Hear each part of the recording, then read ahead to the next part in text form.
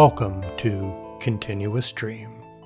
Today, Part 4, Chapters 3 and 4 of Kells, The Gospel of Columba, a novel by Amy Crider.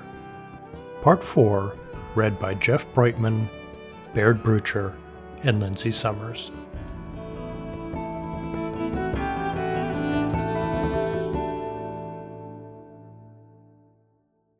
Part 4, Chapter 3, Edith's Intent.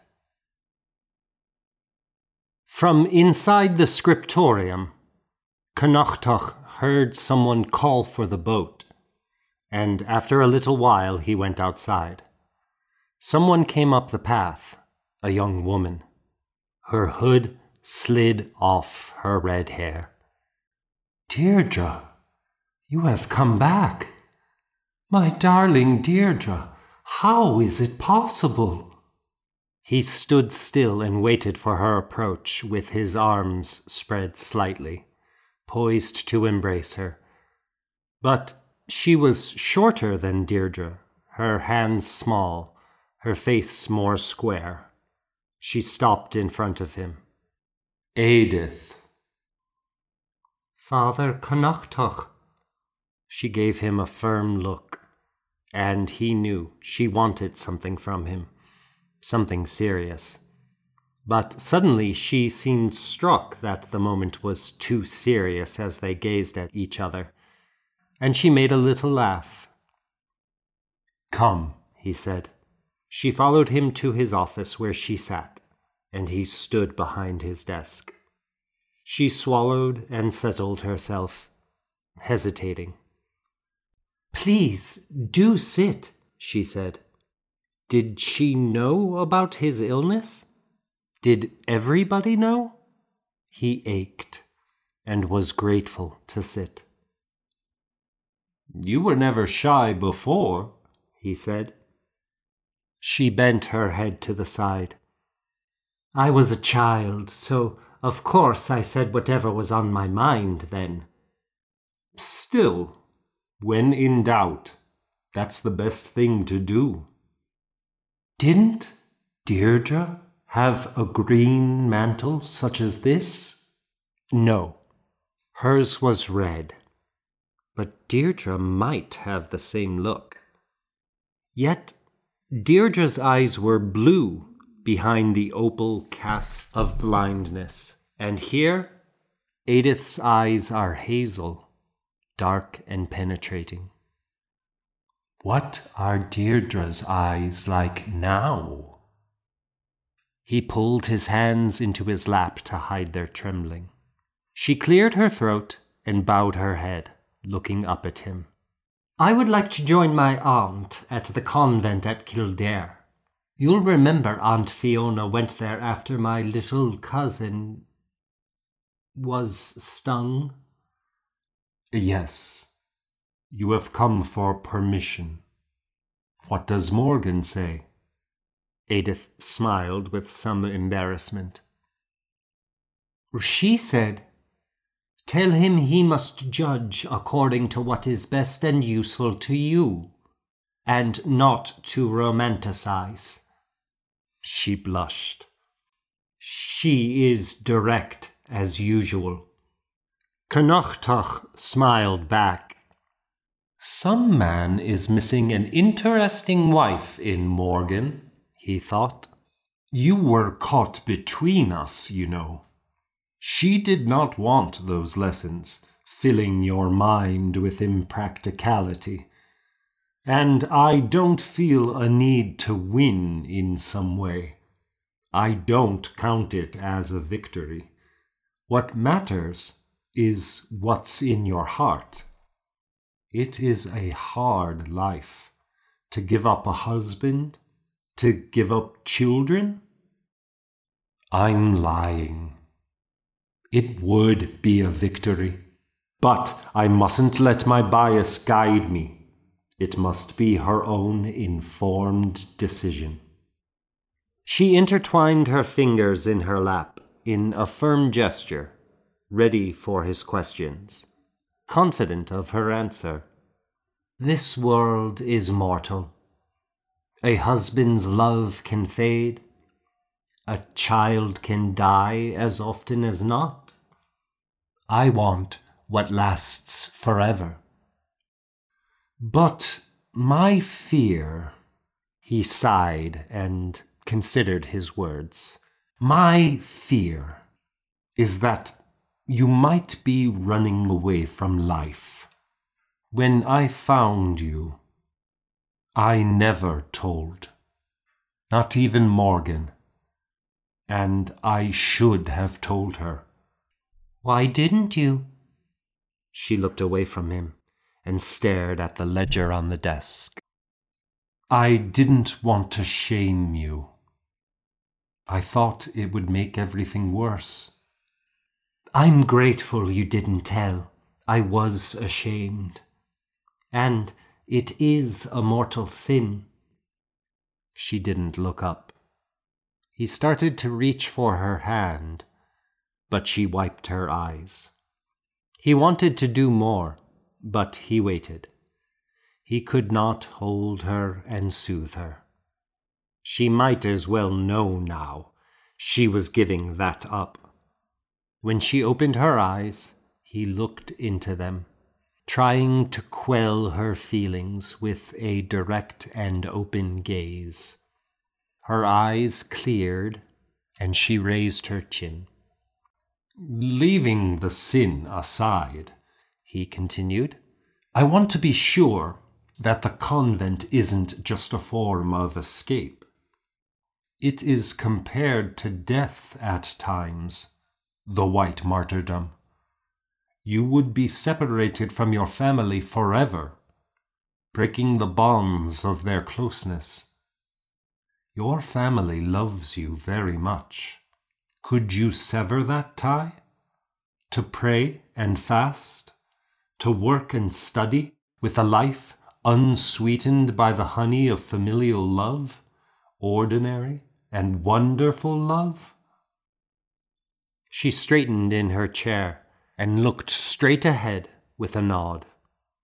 She spoke as if she had been planning this speech. I have loved my family, but it does not sustain me. All this while, I have been sustained by the thought that there is another life, and I have been living a shadow life. All the day, as I work at my tasks, there has been another me doing other things. I milk, I chop wood, I cut sedge, and I hear the bell here, and another me is praying, chanting words I long to understand, reading sacred and soothing verses, putting quill to parchment. A shadow of myself has been living this life always, since I first knew of it, and I long to join my shadow self and be whole. I ask you to let me be whole. She was not demanding or pleading in the way she spoke. He saw the face he remembered, frank and open. The sadness of another memory cast a shadow over him.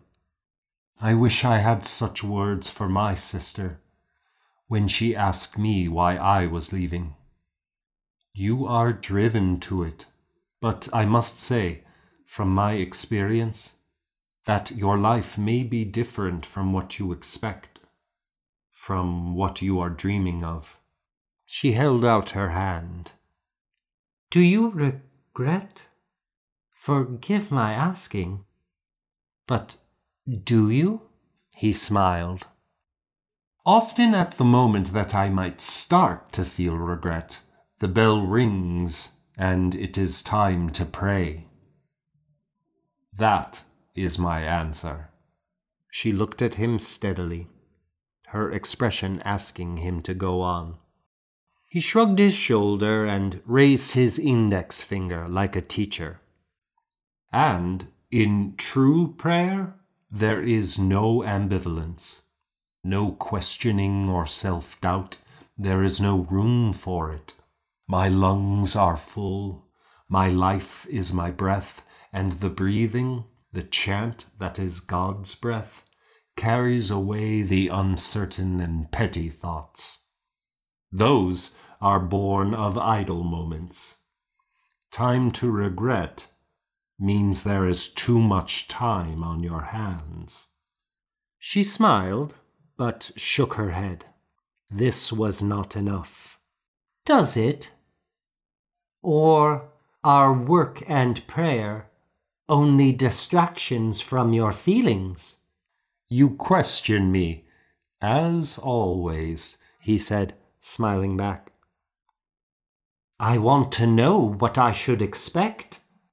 He closed the ledger next to him, pushed away the wax tablet of figures, and cleared the space in front of him as though clearing the way for complete honesty. I have sometimes been frustrated, unsatisfied, and doubtful if my effort was worth anything. But regret is a luxury. It is the luxury of believing one's choice was free, the luxury of being idle enough to think of oneself. Is our choice not free? Perhaps I meant without cost. Regret is the belief that one can gain without paying any price. I would pay that price again and again. I pay it every day. And it is with a full heart. I wouldn't trade what fills my heart for anything. She considered this, glancing around the room, taking inventory. She is planning her office for when she is abbess. Her gaze came back to him, more certain than ever. I am settled. May I go to the convent? I am surer than ever. I know your decision isn't from caprice. Yes, you may go.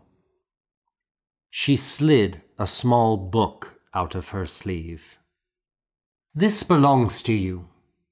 I kept it all this while. It was the Psalter he had taught her from. He took it with a smile and wondered if she would have kept it, if he had said no. She said, I have sometimes tried to teach the little ones when it's raining or there aren't many chores. The little ones. What became of Emer? He asked. She looked surprised. Then the sad memory came to her, but she rallied with a brave face. She is still young, not old enough to have married and left. She is quiet and hard-working, and will be a model wife. What is her disposition? Is she hard? Oh, no, very tender, and watches over the younger children with great care. They love her very much. Edith stood up and waited for another question. Connachtach said, Let us pray. They bowed their heads, and he recited the breastplate of St. Patrick, the deer's cry. Deirdre's favorite. Then he said, If you would like to spend the night in our guest house, you're welcome to.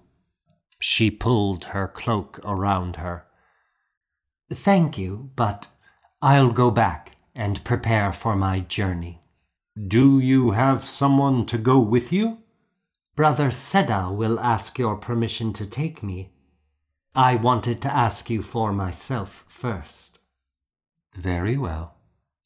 Again, she stood as if expecting another question. He went to the door and opened it for her. Goodbye, dear Father Tach. Goodbye, dear daughter Edith. Brother Seda was waiting outside the door, and Connachtach watched her slip away with him down the path. The bell was struck for Nonnis, and a crowd of monks appeared between him and his view of the woman leaving.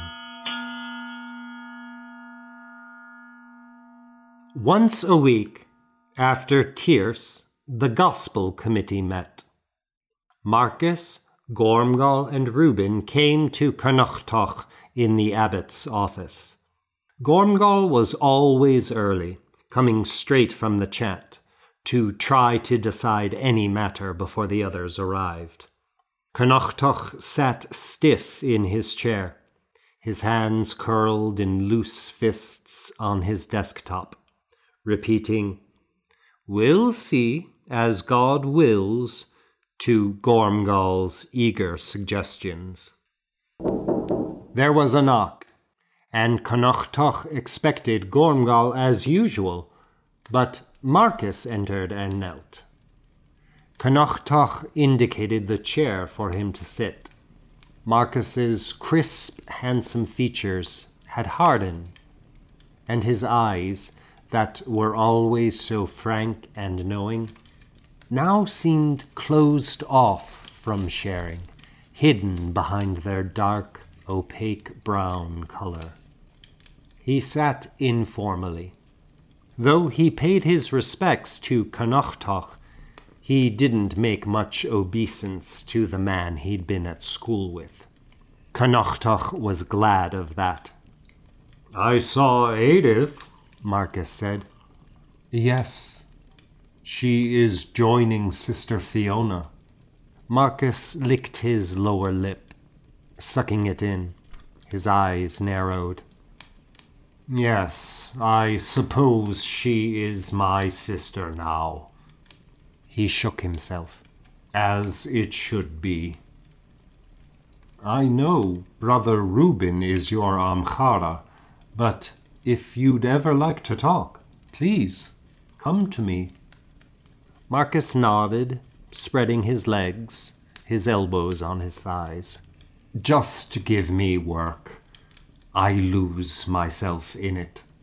There's plenty." Connachtach cleared his throat and tried to sound as if the next matter weren't important. "I am not able to do so many pages now." Marcus looked up, then straightened, and looked Connachtach in the face.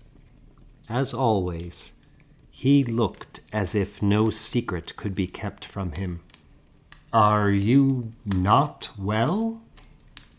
Connachtach waved his hand. "Only very busy.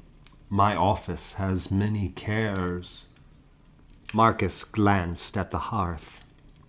The day had warmed, but a fire was burning, and he rubbed the perspiration from his neck. He looked at Connachtach again.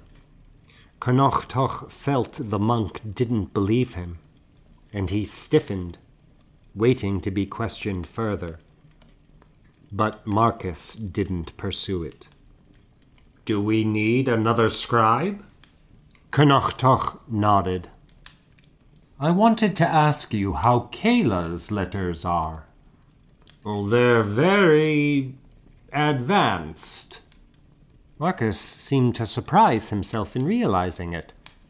"Yes, very advanced, and ambidextrous as well. I'd like him to contribute some pages." He didn't answer at first, a look of concern on his face. He glanced at the fire again. "He hasn't taken final vows." "Perhaps this will inspire him to." There was a knock, and Reuben and Gormgall entered, knelt, and took their seats. They discussed how many pages were completed, the state of each gospel of the new book, what paints and inks were running low. Luke was finished, and Matthew in good progress. They discussed where to have full-page illuminations. The portrait of Mary and baby Jesus that Oiked had requested on Dunad long ago was done. It was the first page they'd finished, long before Kayla returned with the lapis. Mary's gown, colored in royal purple, as Gormgall insisted, the lapis now unnecessary for that. Connachtach could tell Gormgall had been waiting with an anxious look for a pause to say something. With a sigh, he asked, "Is something wrong, Brother Gormgall?" Gormgall coughed, his thin chest shaking, one finger poised in the air. Reuben reached over and patted his back. Gormgall heaved a breath. "I was looking over some of the pages and found something that disturbed me very much. I am afraid to say it, but I must. Someone drew an ornament of a creature with an enormous phallus." Connachtach and Reuben looked at Marcus, who seemed distracted by some piece of dust between his fingers. "There is no place in the gospel for an enormous sexual organ," Gormgall continued. Connachtach stifled a laugh and coughed into his sleeve. Reuben said, "Well, Marcus, I draw from life, from nature," he said.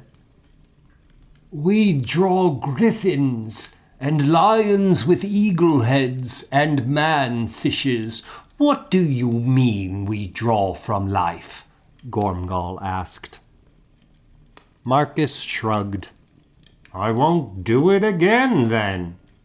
Gormgall looked at Connachtach expectantly. "Yes, don't do such things again," Connachtach said. Gormgall looked deflated that there was no punishment. He pressed his fists into his thighs and bit his lip. Connachtach pulled his hood up over the back of his neck, despite the warmth of the room. "We need another scribe," he said. "I have become too busy to continue doing my share." "None of the boys are ready," said Gormgall. "It's a man's job." Connachtach looked at Marcus, who cocked his head. "I think Brother Kayla has the talent," Marcus said. Reuben nodded. "Aye, he has learned a great deal." Gormgall's neck reddened. "Kayla has procrastinated. He has made no commitment to us. He is more of a visiting guest than a monk." Connachtach rubbed his hands together. "I think Kayla will commit, and I think contributing to our great work will influence him." Gormgall raised his chin and scraped his teeth against his lower lip. "I think it's completely inappropriate. God brought Brother Kayla far, and he has had the opportunity to learn scribing in several schools. Let us not waste his education," Reuben said. "I agree," said Marcus. Connachtach paused, sighing through his nose. "Let us pray for Kayla to join our mission. Let this holy work inspire him." Connachtach stood, signaling the end of the meeting. "I will fast and pray," Gormgall said meekly as they left.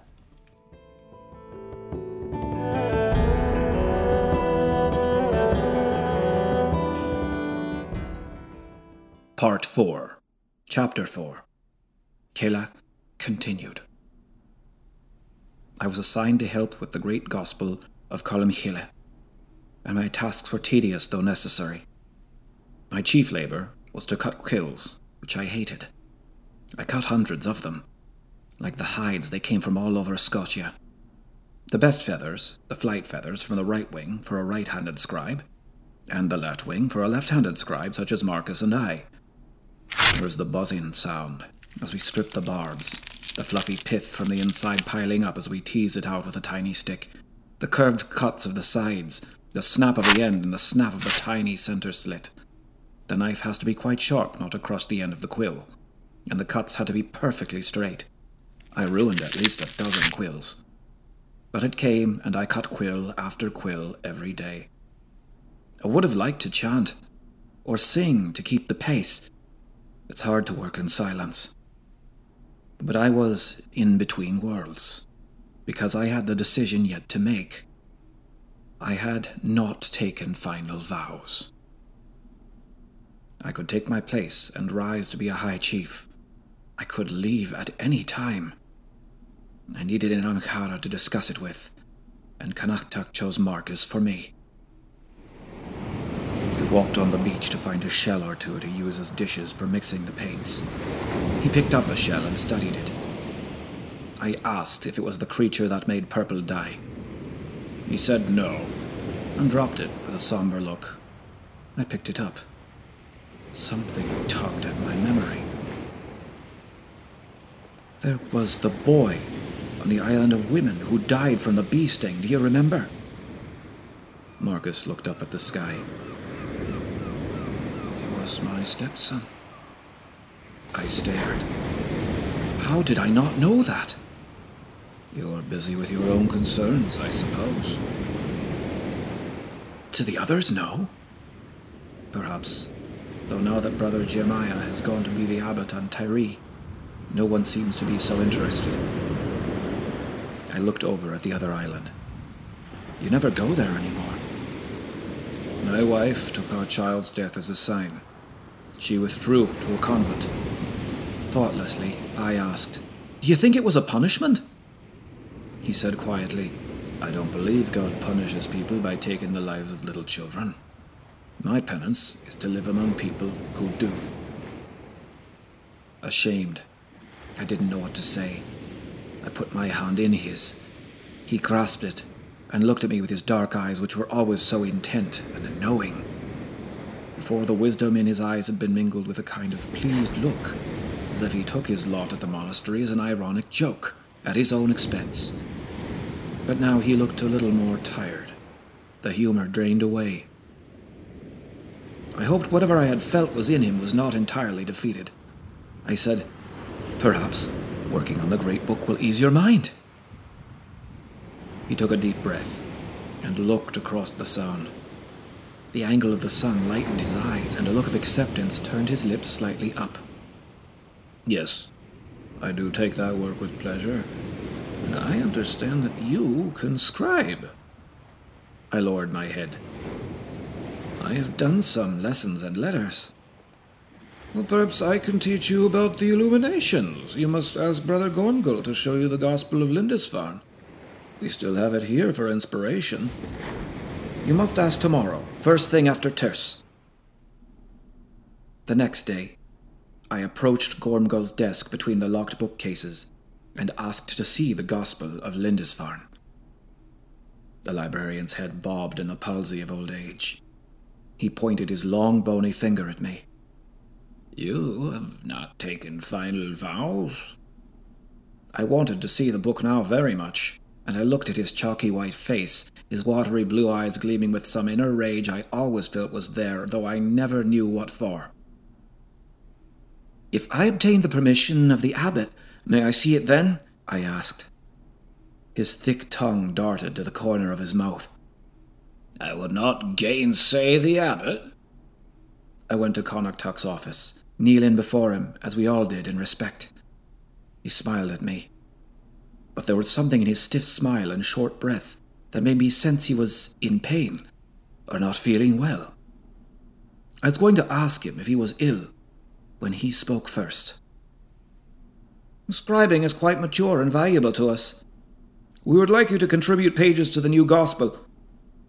Brother Marcus will get you started. I caught my breath. I didn't expect this. I haven't yet taken the vow. He replied, I think you're afraid of any decision. You can't live your life in a half-world, half in one place, half in the other. You are afraid of the cost of any decision, and so you won't decide. I feel I should take the life that best suits my temperament. Rising to chief and living a free life is probably what I'm fitted for, because for a long time I've been interested in power and all that it means.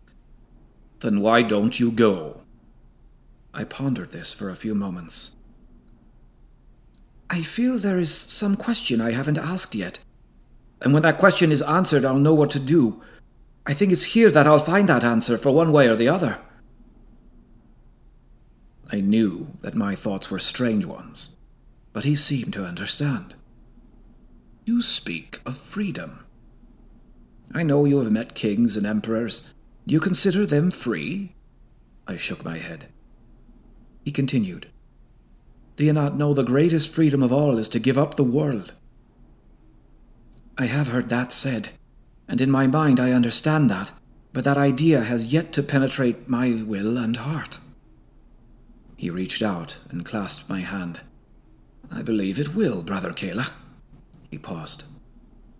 Some may resent such a long hesitation, he added quietly. Is that why Brother Gormgall hates me? I blurted out. What do you mean? I told him how Gormgall had refused my request to see the gospel. I hoped Connachtach would smile on me again and take my side to comfort me, but he did not. It is fitting that the Lindisfarne gospel stay secure unless I grant permission. You shouldn't take it personally. I blushed. Brother Marcus told me to go to Brother Gormgall. At any rate, we will go. We can go now. As Connachtach stood, his knees gave way for a moment, and he leaned heavily against the desk. I quickly reached out and helped him up. Are you ill? I asked. He hesitated, and in the way he leaned on me, the answer was too clear for him to deny. I must start to think about a successor. A hard lump pained my throat. It would be hard to stay on here without you. Mingled with my grief was the thought that Gormgall, as the oldest, might succeed him, and to my shame I felt I wouldn't want to live under his hard rule. I will show you now why you should stay on. On our way to the scriptorium, he told me that the Gospel of Lindisfarne was made in honor of St. Cuthbert, scribed by Abbot Eadfrith a generation ago. When we got there, Gormgall knew what we wanted, and without a word raised his key to the lock and took out the book that meant so much to the monastery. The Gospel was in a wooden box decorated with silver and wondrous patterns, but the box was only a hint of what lay inside. Connachtach opened it. Light dazzled from the first page. Gigantic letters flashed, outlined with thousands of tiny red dots. My eyes watered, and I had to rub them. They're called illuminations because they shine like light through stained glass, Connachtach said. At first I wasn't sure if I was looking at actual words, but as I stared I made it out. It was the letter St. Jerome wrote to Pope Damasus to introduce his translation of the Gospel in the 4th century. You ask me to make a new work out of the old, so that following copies of the Scriptures scattered about the world I might set myself up as judge where they vary, to decide which of them agrees best with the Greek truth. Do you think St. Jerome had any idea that 300 years later a copy such as this would be made? I asked. Even old Gormgall smiled and patted my shoulder. I had to turn my head because at the very bottom, the last 3 letters didn't fit the line and were written sideways. It's a shame the line didn't quite fit, I dared to say. Connachtach gave a wry smile. Tittivulus was pleased. He turned to a page at random, displaying a giant rectangular Q with words inside of it, the beginning of the Gospel of Luke. It was bordered with cormorants, twisting birds, and the corner terminated in a cat's head.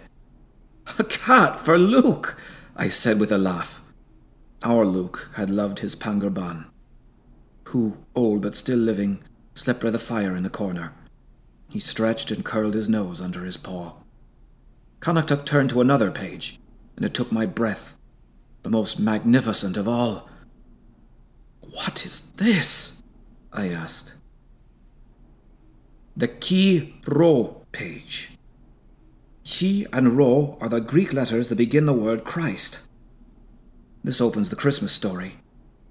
Christ autum generatio sic erat cum esset dispensata mater eius Mary Joseph. Now, the birth of Jesus Christ was in this wise, who, as his mother, was espoused to Joseph." The Chi and Rho took up half the page, the top of the Chi ending in a trumpet shape. Spirals and eagles massed in twisting interlace. The letters of the text were filled in with regal purple, green, and yellow, richly outlined in deep black. "Is this what we are doing?" I asked. Connachtuck smiled when I said we. "Yes, and perhaps we will go beyond even this. I think for our Chi Rho page, the Chi and the Rho will take up the entire page. And the only other words will be autem generatio, now born." One word suddenly leapt to my mind to describe the wild and dazzling display before me. Freedom. Under the rule, with the strictness of obedient discipline in every daily task, this work was the place where their hearts knew unbound freedom. Connachtuck had tried to tell me that to be a monk was to be free of the earthly ties that confine men's souls. A monk's life is like the tide that obeys its God-given regularity. But here was the work of a soul, as free as the boundless ocean. Marcus drew a short, straight line on the vellum. He took the dividers and measured the width of it, and then from each end of the line marked twice above and below, making 2 X's, drawing a line between them to bisect the first line. Having established the center of the line, he drew a circle. The lead of the dividers marked the vellum, faintly. He placed the point of the dividers at each of the 4 points where the circle met the 2 lines and created the corners of 4 equal squares. He had me practice this several times. Though I had been practicing lettering, I still felt clumsy with these fine tools. We laid out rectangles of various sizes, connected center points and angles, until the page was covered with circles, arcs, rectangles, and squares. I thought I was only going to scribe, and by then I had produced several pages. Now I was taught the secret of laying out the decorative pages. Another day we began the secret of the knotwork. We laid out a square, then divided it in half on all sides, and kept dividing the squares in half, marking all the intersections of these tiny squares with dots. These dots guided the weaving lines, measured only by the compass and the straight edge, but precisely measured. I drew one line between the dots in a curling ribbon. Now, outline this line.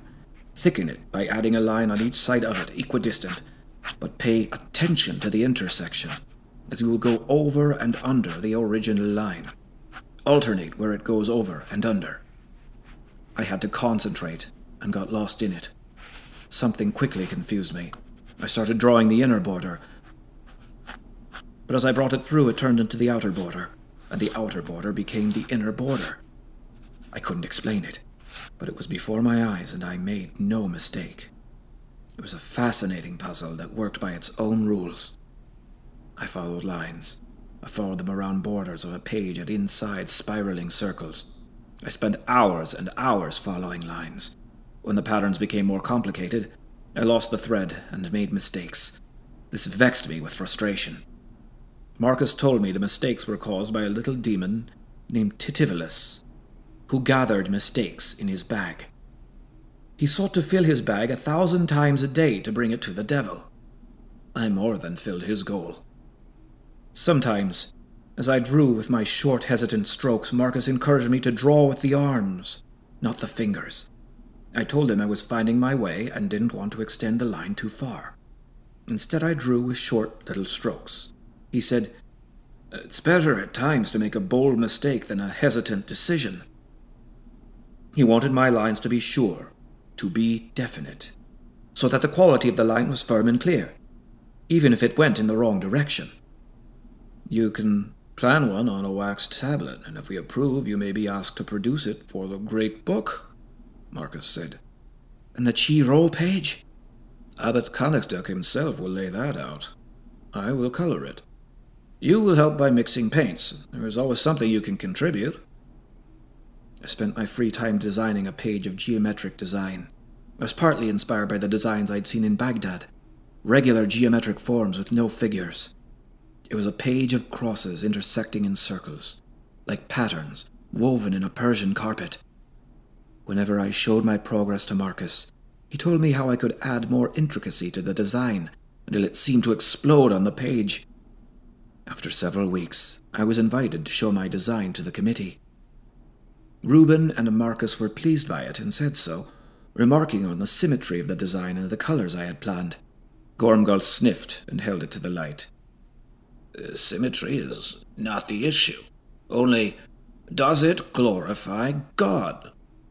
Connachtach looked tired. I will keep the design here, and we'll see if there's a place for it. I had hoped for more commitment than that. He seemed to divine my thoughts, for he said, Commitment is more satisfying, as anyone knows. It was a pointed remark. I heard Gormgall chuckle, and I blushed with shame. That night on my cot, I turned it over in my mind. In the world, I could be a chief and own horses. I could have the smith make silver cups for me, wear jewels. I could have power. But there was nothing in the earthly world that compared to the magical power of that holy book.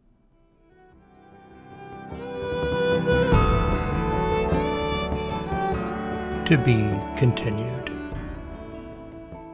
If you enjoy Continuous Stream, please give us a 5-star rating on Apple Podcasts or your favorite podcast player.